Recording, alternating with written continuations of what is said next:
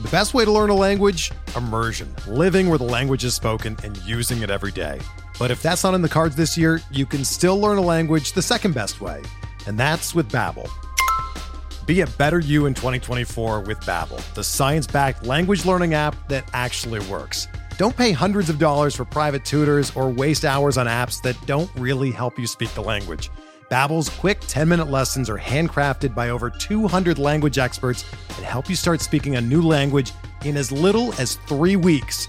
Babbel's designed by real people for real conversations, and their tips and tools are approachable, accessible, rooted in real-life situations, and delivered with conversation-based teaching, so you're ready to practice what you've learned in the real world. Here's a special limited-time deal for our listeners. Right now, get up to 60% off your Babbel subscription at babbel.com/Blue Wire. That's 60% off at babbel.com/Blue Wire, spelled BABBEL.com/Blue Wire. Rules and restrictions apply.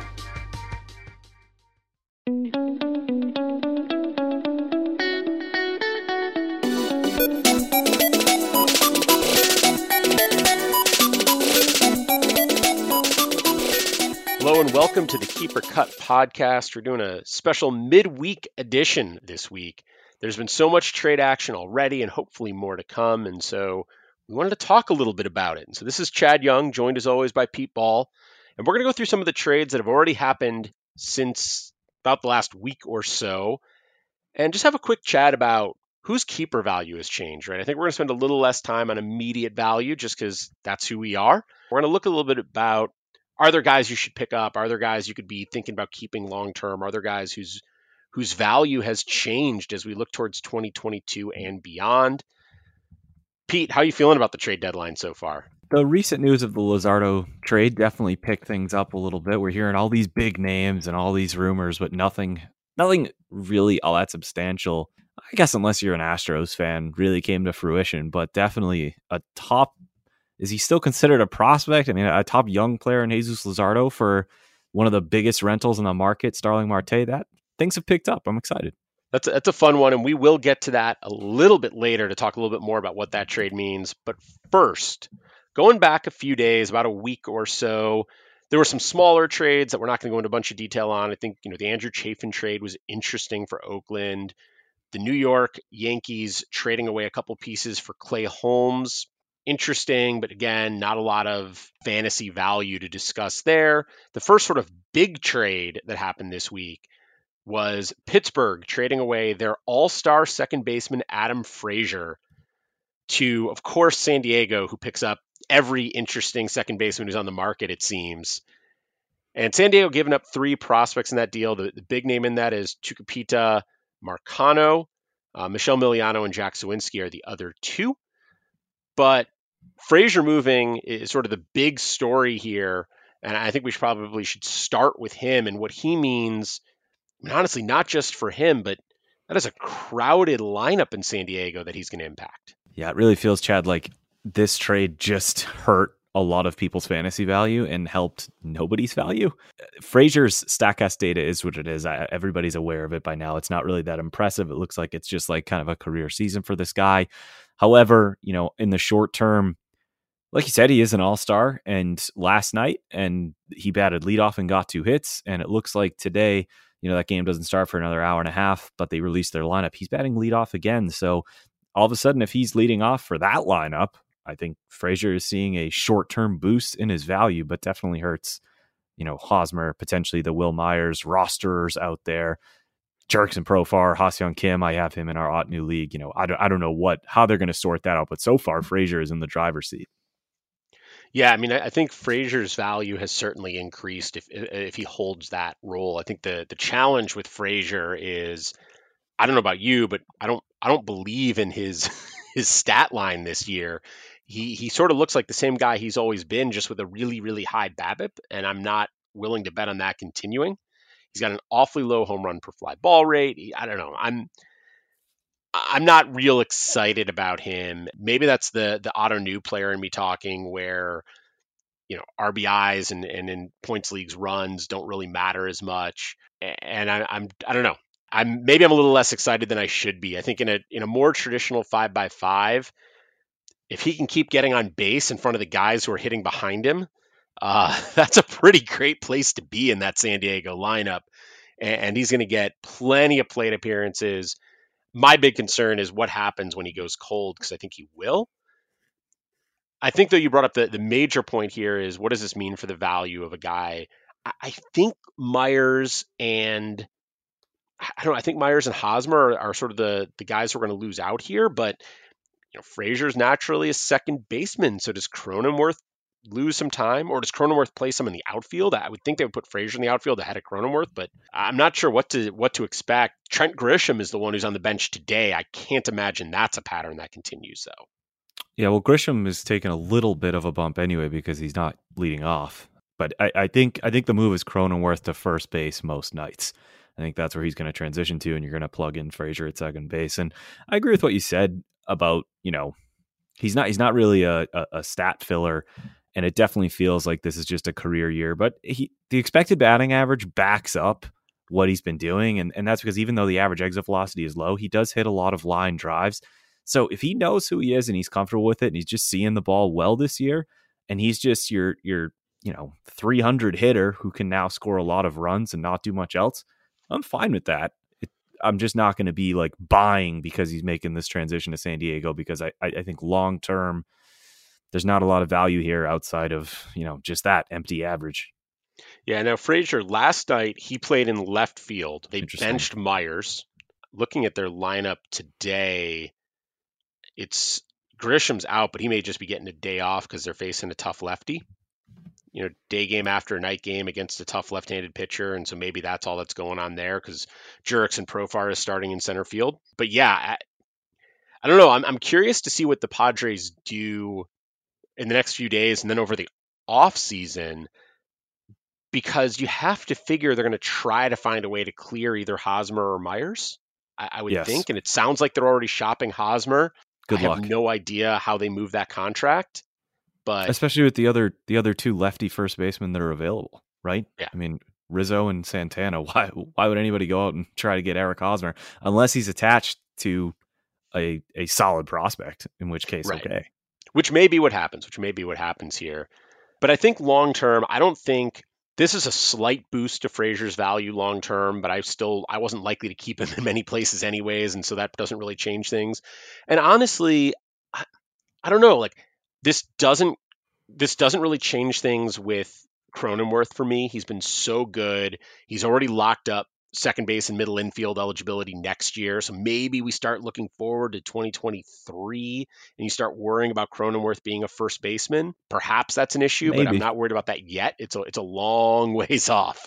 I do think the big questions here are like, do Hosmer and Myers basically end up in a platoon?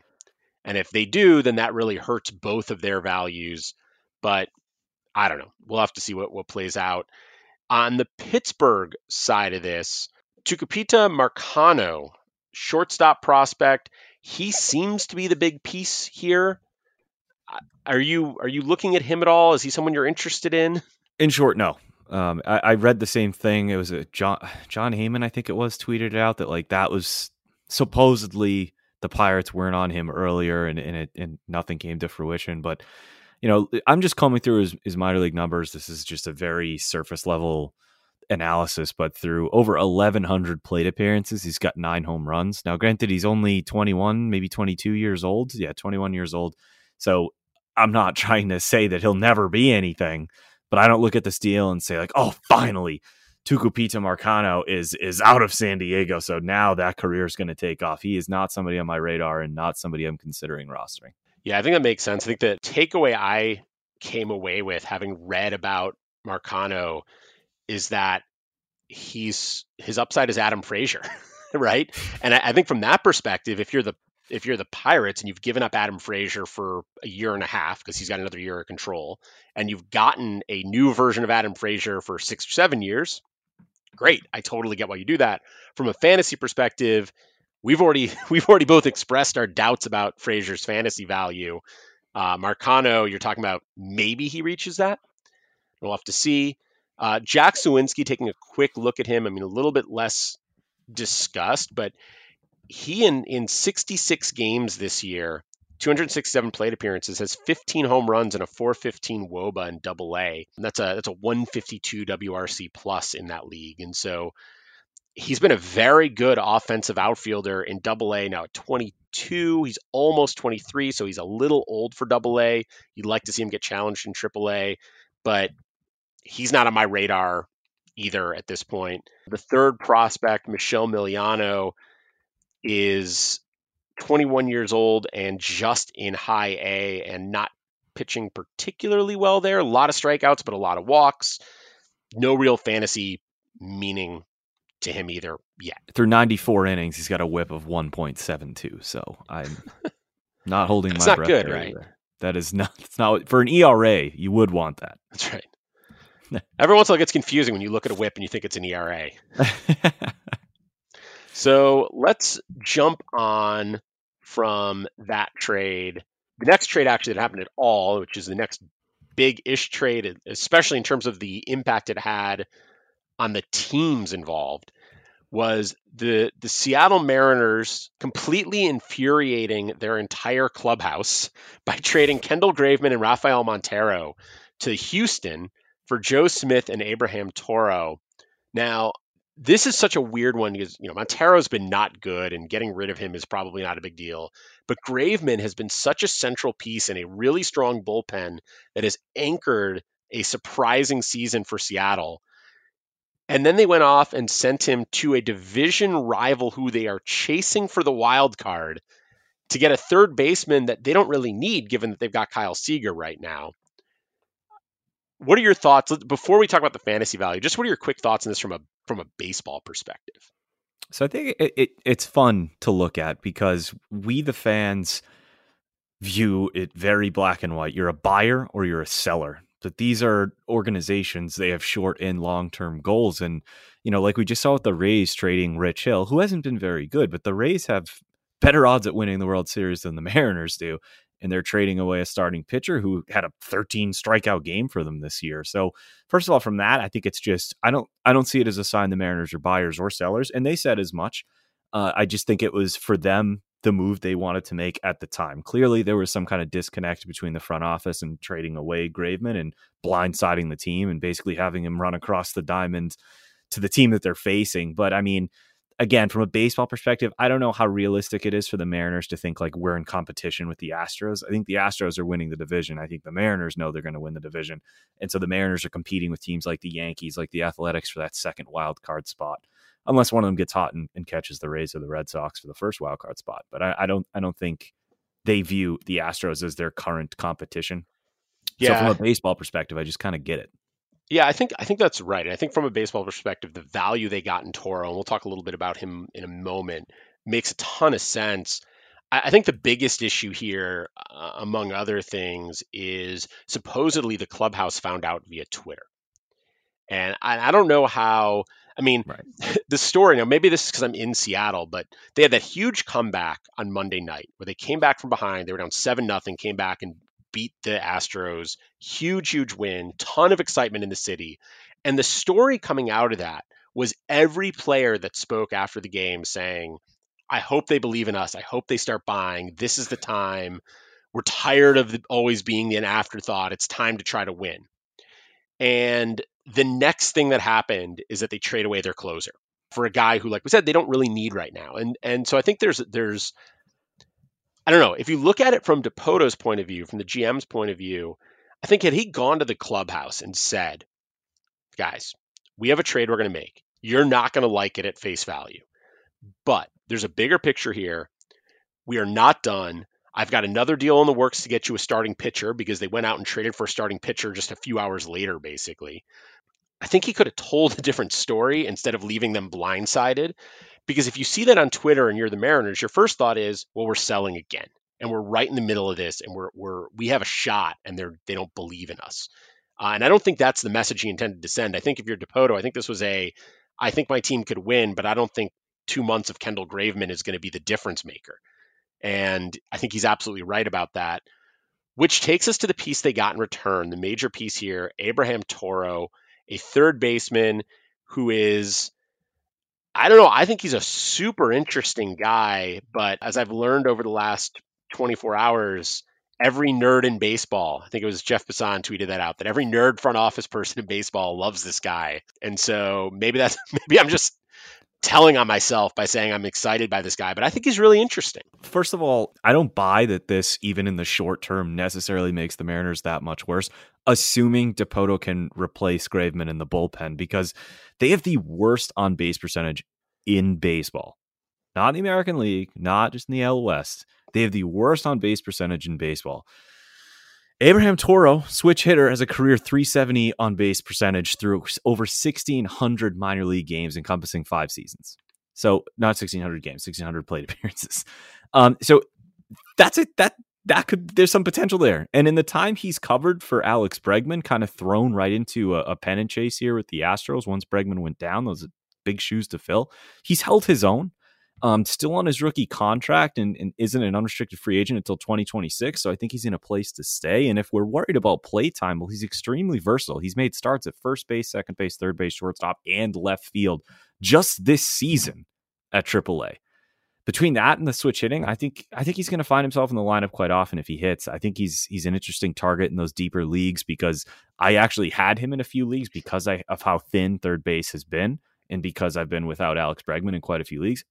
He's covered okay. So I agree with you. I think he's interesting. And the last full minor league season we had in 2019, 514 plate appearances. He had 82 runs, 17 homers, 80 RBI, 4 steals, batted .324, and had a .938 OPS. For a reliever who's over 30 that you're going to have for 2 months, I think that's a good pickup, and it could potentially be a good pickup in the short term as well as the long term. Yeah, I think that makes a ton of sense. I'm excited to see what he can do. I think it's also worth keeping in mind that Seattle will have potentially an opening at third base very soon, because Kyle Seager will be a free agent. And so they're going to have to figure out what they're doing at third base. So Toro could settle in there pretty quickly if they want him to. His major league numbers are not good. Like there's no way around that. He's got a .281 WOBA in 309 career plate appearances. He also has a .208 BABIP. He's only striking out 20.4% of the time, which isn't great, but is pretty solid. He's walking 6.8% of the time, also not great, but pretty solid. Those numbers are both better this year than they were previously. 17.1% strikeout rate, 7.3% walk rate. I really like what he brings to the table, and I think as that BABIP normalizes, just to put this all in perspective, he has a 99 WRC plus this year. That means he is basically a completely average major league hitter on the season. And that's with a 205 BABIP on the year. So a little bit of BABIP correction, and all of a sudden you've got an above average bat who you've got controlled for a nice long time, who can play multiple positions. I love this deal for them. And I think, getting back to the Mariners bullpen, yes, they just traded away their closer, but that bullpen has been so good. And there have been so many impressive stories in that bullpen. I think the most interesting from a fantasy perspective right now is probably Paul Sewald. I think he probably steps into that closer role. I think the interesting thing about him from a keeper perspective is I don't see any good reason to think he couldn't be their closer next year if he holds down the job effectively the rest of this year. Now, Dipoto loves to make deals. He may be out there trying to, looking for a landing spot for Craig Kimbrell. Maybe they go after him. I have no idea what to expect, but I'm intrigued by Sewald. I'm picking him up in a lot of my auto new leagues. I think he's a guy who in a keeper 5x5, I would be grabbing for sure. I'd be prioritizing him over some of the guys we're going to talk about in Cincinnati a little bit later. I'd be prioritizing him over anybody in Philadelphia right now, which is sort of a mess, and it's hard to see what's going on. And I would prioritize him over David Bednar, who we talked about last week. Obviously, we expect Rodriguez to get traded out of Pittsburgh at some point and Bednar to step in. But I think Sewald's more interesting than those guys in terms of the likelihood that he has a job as a closer and what he can do with it. Yeah, so much of the position and so much of that category in saves is, do you actually have the job? And at this point, at this second, because another trade has not gone through, like you said, never rule out Jerry Dipoto making a deal. At this second, there's no question. I think that Paul Sewald is the closer in Seattle. So I would prioritize him over those guys as well. Those guys that have landed in Cincinnati, as well as Heath Embry, as well as Amir Garrett, et cetera, I would also agree. I would prioritize him over them. Yeah, and I think just to put a fine point on what Sewald's done. He has a 42.5% strikeout rate and a 9.4% walk rate. You'd like to see that walk rate come down a little bit, but if he's striking out 42.5% of guys, you can accept that walk rate. He has looked really good in that role. He has a 2.30 ERA, and before you're like, oh, well, ERA, who knows what else is going on behind that? 1.68 FIP, 2.45 xFIP, 2.17 SIERA. There's basically no measure you can look at that isn't great for him this year. Now, his history isn't as good. He's 31. You're talking about a late breakout, so we have to wait and see if that holds up, but everything looks awfully good right now.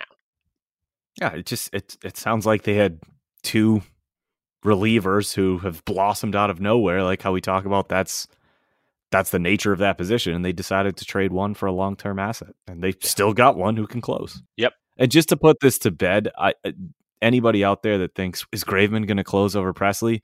No. Yeah, I didn't even think to talk about that, which we probably should have.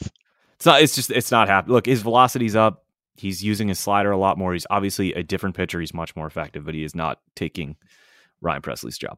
Yeah. So another trade that had some fun stuff going on around the trade. Tyler Anderson was reported as having been traded from Pittsburgh to Philadelphia. Deal was done pending medicals. That pending medicals is a thing that we always say that rarely comes into play.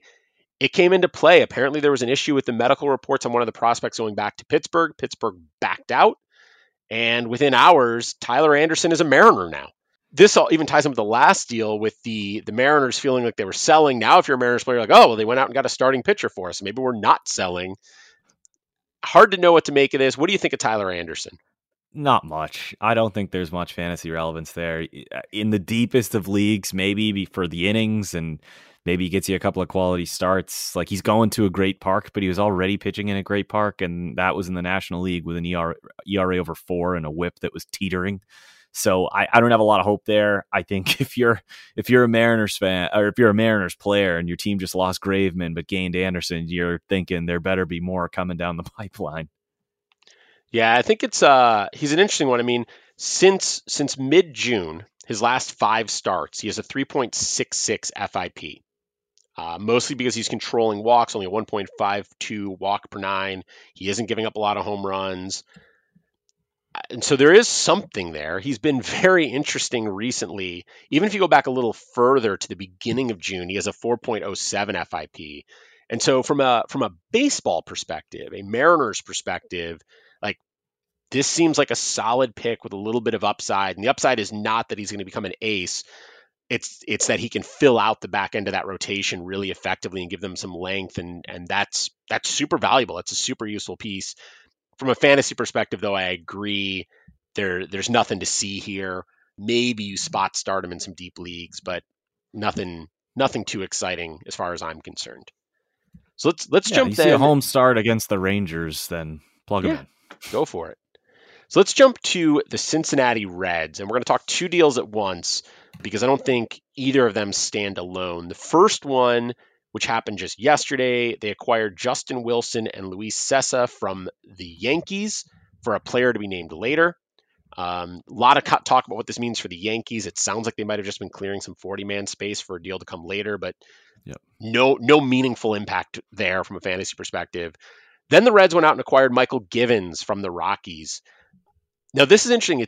Their bullpen has been, to say it's been a mess, I think is an understatement. They've really struggled. They got rid of Raisel Iglesias in the offseason. It seemed like Amir Garrett was going to be the closer. Didn't really work out. Seemed like Lucas Sims might be the closer. He was only okay and then got hurt. Heath Hembree's been pitching really well lately, but then he got into the mess that resulted in the Javi Baez sweeping Amir Garrett off the field situation a couple nights ago. So it's been a little crazy there. Now they've added 3 new arms to that pen in a 24-hour period. What are you doing with the Cincinnati bullpen? That's such a good question. I mean, I think we should start with Michael Givens because I think of all the names in the bullpen there, especially with Sims out, I think he's got the most closer stuff. I think he's also led a career for 2 teams that were horrible ballparks, horrible divisions, for a pitcher and not great defenses. Now he's going to a place that is a bad park to pitch in for a pitcher with not great defense behind him, but I still think he has the best closer stuff. So he's kind of my guess to get it. You brought up Heath Hembree, and I never thought I would say this, particularly as a Red Sox fan, but like Heath Hembree, he has been really good. And yet just a couple of days ago, he was brought in for the hold and Amir Garrett got the save. So I don't know how set in stone his role was.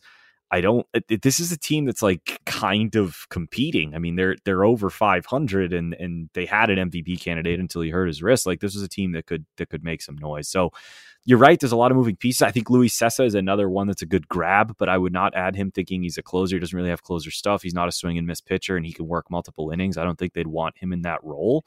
So, I mean, that's a really long way of saying I don't know. I just don't think it should be Amir Garrett because he's been absolutely atrocious this season.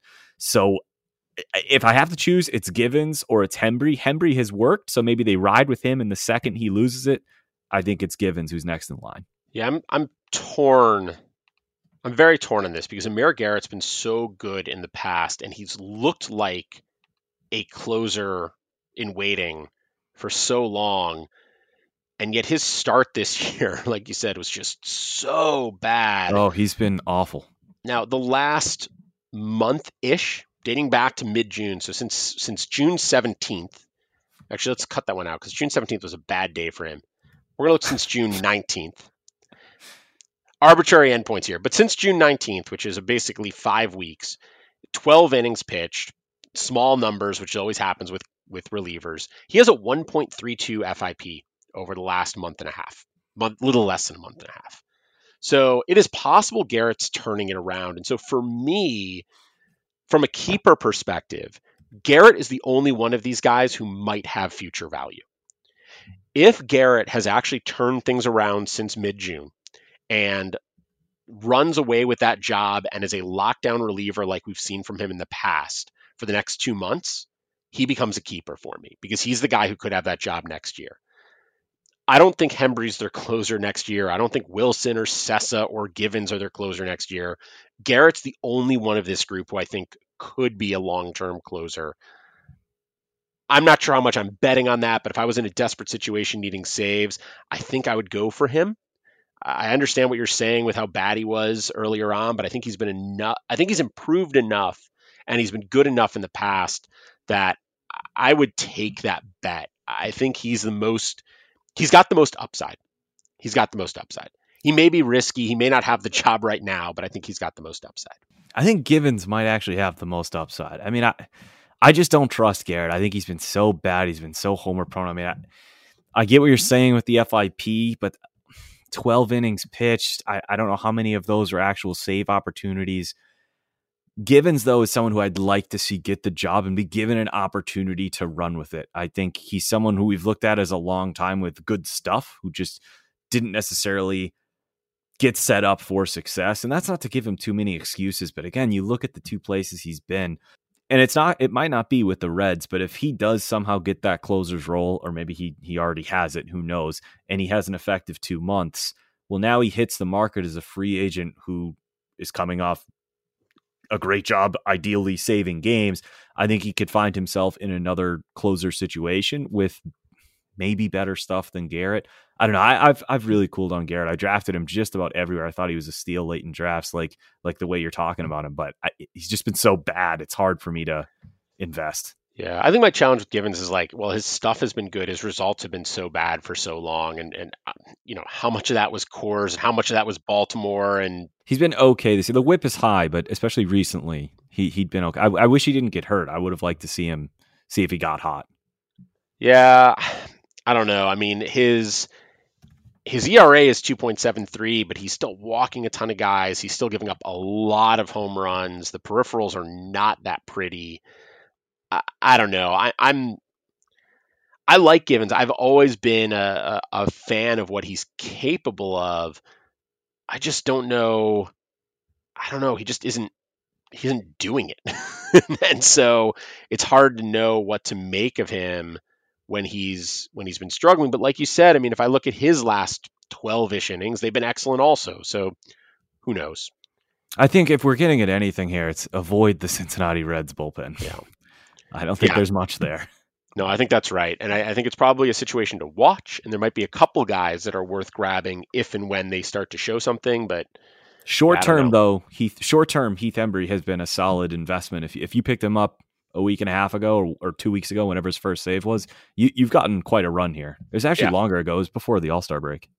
Yeah, he's been very solid. And I think the problem now with him is you got to watch and see if he's actually still getting saves, because I'm not sure he will be. We'll have to find out. Yeah. So that takes us to our last trade, which is maybe the most interesting trade. The Miami Marlins trading away a rental in Starling Marte, a guy who has been one of, I think, the top 20 players in baseball by FWAR. So in terms of sort of overall value, that's despite having missed some time earlier this year.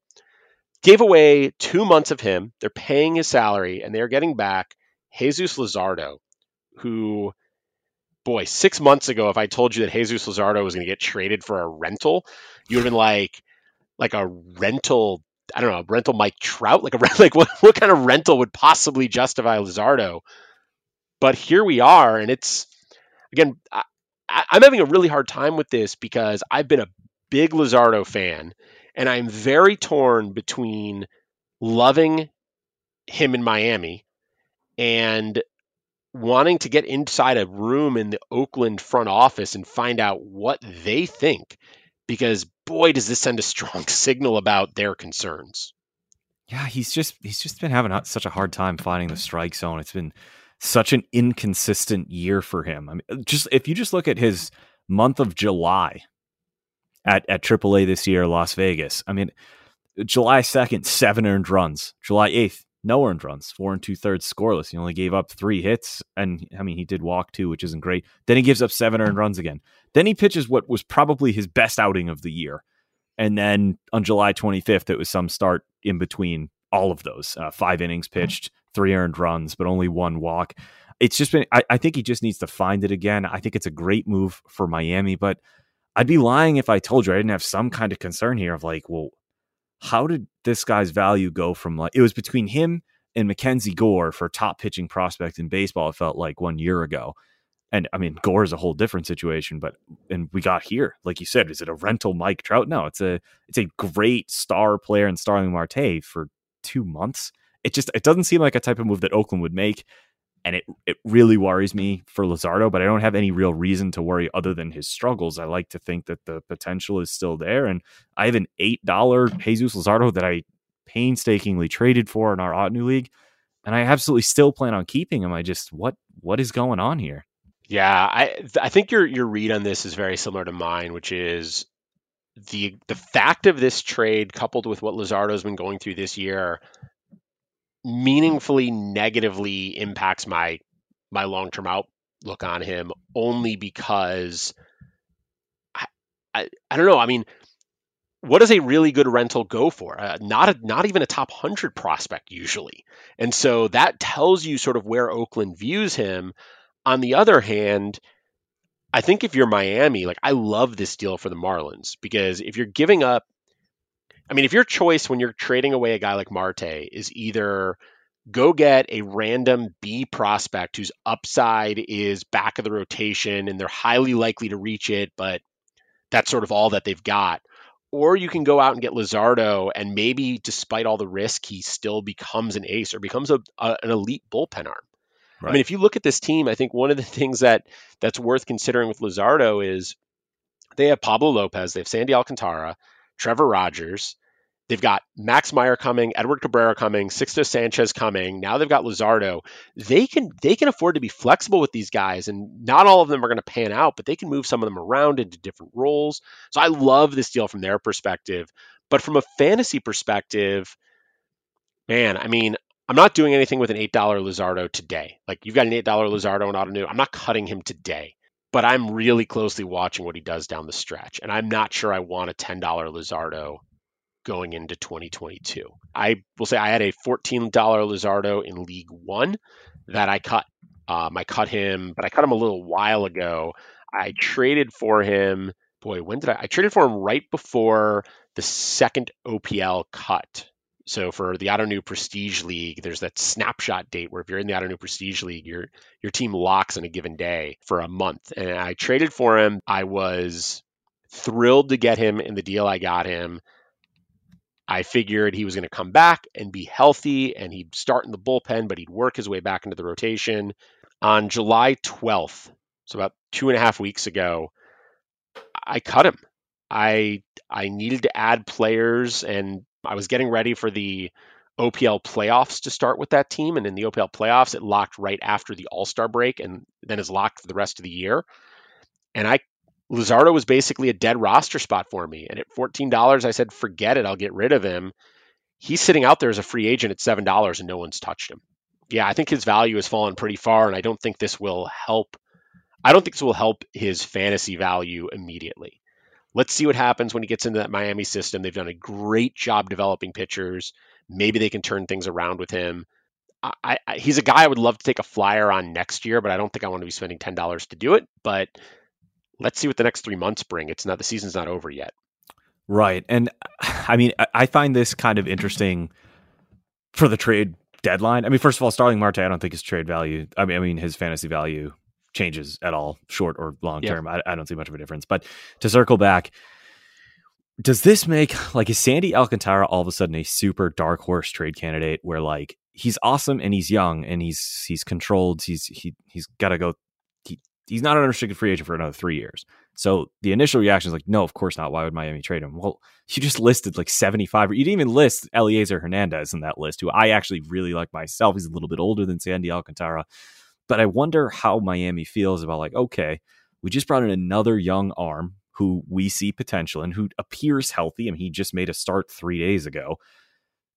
Could we get a king's ransom, like an absolute king's ransom for Sandy right now, and begin to build up our hitting? You know, is there someone they could move Alcantara for to find a center field replacement for Starling Marte or something like that? That interests me because he's clearly their piece that is worth the most right now. And I think who would they trade him for, though? That's $1 million question. If you look at like outfielders, there are outfielders on the market they could absolutely trade for, but I think it's less likely. Like, I'll give you an example. I think they could go out and get Brian Reynolds from Pittsburgh, but I don't think they're going to trade Sandy Alcantara for him because I don't think that's what Pittsburgh would want. I think the trade would end up being Max Meyer and pieces. If Brian Reynolds costs that much, I mean, I don't know. I have no idea what it would be. All I know is if Miami put out the word that Sandy Alcantara is on the trade block, that they would have 29 teams interested. So yeah, this is just pure. I have no reason to feel this way. I just look like the depth that they have organizationally at starting pitcher is ridiculous. So I'm going to put you on the spot. You told me before we started that Boston needed a starting pitcher. And there is a rumor already that Miami is interested in getting a new center fielder to replace Marte. Oh, Boston has a young center fielder, and you need a starting pitcher. Would you trade Duran for Alcantara? It's a good question. I think so. And to be clear, I think the deal would have to be Duran plus. Now, I don't know if it would be a big plus, but there'd have to be more to it than Duran, given how established and effective Alcantara has been versus how young and unproven Duran still is. But would you do that as a centerpiece for a deal? It's hard to deal up the middle potential leadoff, talent like that. But there's questions about will Duran last in center field, and the strikeouts have always been sort of hovering as a concern for him. So he's far away from being a sure thing. So if you're telling me the Red Sox could bring in a pitcher who's having an amazing season, who's controlled for the next 3 years at a reasonable price, and would cost them a prospect who was on no one's radar 2 years ago, yeah, I would do that trade. If it costs Jarren Duran and Jeter Downs, or Jarren Duran and Tristan Casas, well, all of a sudden I'm feeling a little bit differently about it. But to have a pitcher like that here in Boston for 3 more years, that would give them a lot of flexibility and a lot of options. Yeah, I think, I don't know, if I were Boston, I think I would do that. I think if it took Downs or Casas with Duran, it would give me pause, but I would still at least consider it. Oh, of course, yeah. We're in first place. I mean, the Red Sox got like the best record in the American League, right? Well, maybe Boston should be calling Miami because it looks like there might be a fit. Although I don't think Miami's going to trade Alcantara. I think they might trade Pablo Lopez. Sure. And I also think that they may, if they want to get controllable help in the outfield, they may be better off giving up some younger pitching, but who knows? Yeah. But with that, we are not going to do an auto question of the day today because we're trying to do another one of these episodes, hopefully before the end of the week, depending on what other trades are out there. So we're going to try and get this out quickly. So we'll have an auto question of the day next week when we're back, but not today. So with that, thanks for listening. Remember to subscribe, leave ratings and reviews. Follow us on Twitter at KeepOrCut. You can follow me at Chad Young. Follow Pete at Pete B Baseball. Hopefully we're going to get this out to you today, Wednesday evening, so you can listen up while you're waiting to see what trades come next, and we'll react to those as well. With that, have a good night, and we'll talk to you soon.